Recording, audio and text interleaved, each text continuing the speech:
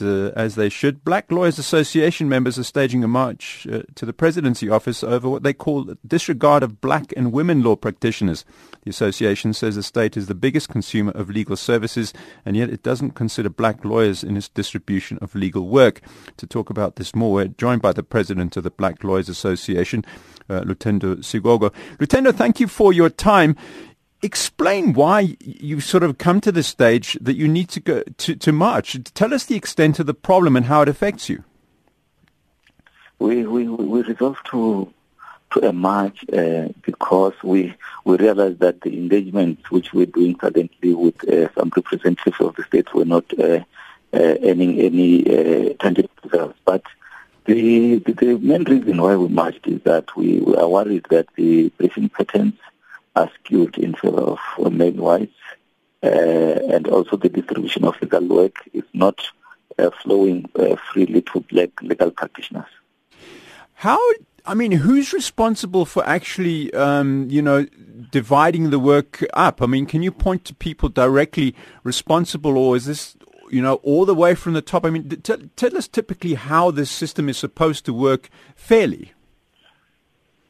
So in respect of the state attorney, the first attorney himself or herself should be able to see how she or he briefs advocates, and also this other work which can go to the attorney. So he's the one who has that prerogative or that choice. But there are times where the clients, his clients or her clients, the departments of the state will then come and dictate who should be briefed as an advocate in a particular matter. So then that is where the problem comes in, because then the briefing patterns then is dependent on what the department leader or the corporate manager of that particular department says. So it is no longer in the hands of the state attorney. So the people who are in possession of briefs are the ones who currently are dictating where these briefs should go. So, what reason, do they offer any rational reasons for this, or is this simply a racist, sexist thing? You see, that's why we're saying we took too much. We believe these briefing patterns, the way it is done, there is no coherent plan in place which is to be followed, and also checking mechanism to see if they're complying. People are just doing as they want. There is not even statistics provided to us to show which people were briefed on this matter and for how much and for which type of work. So this thing is not coordinated at all, and our demand is that it must be coordinated.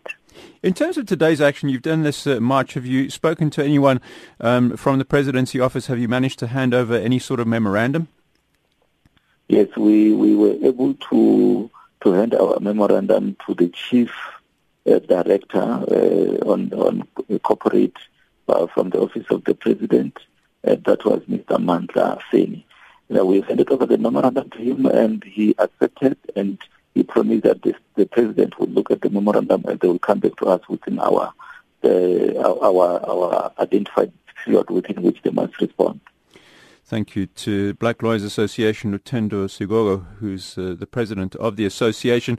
Members of the organization staging a march to the presidency office and handing over a memorandum.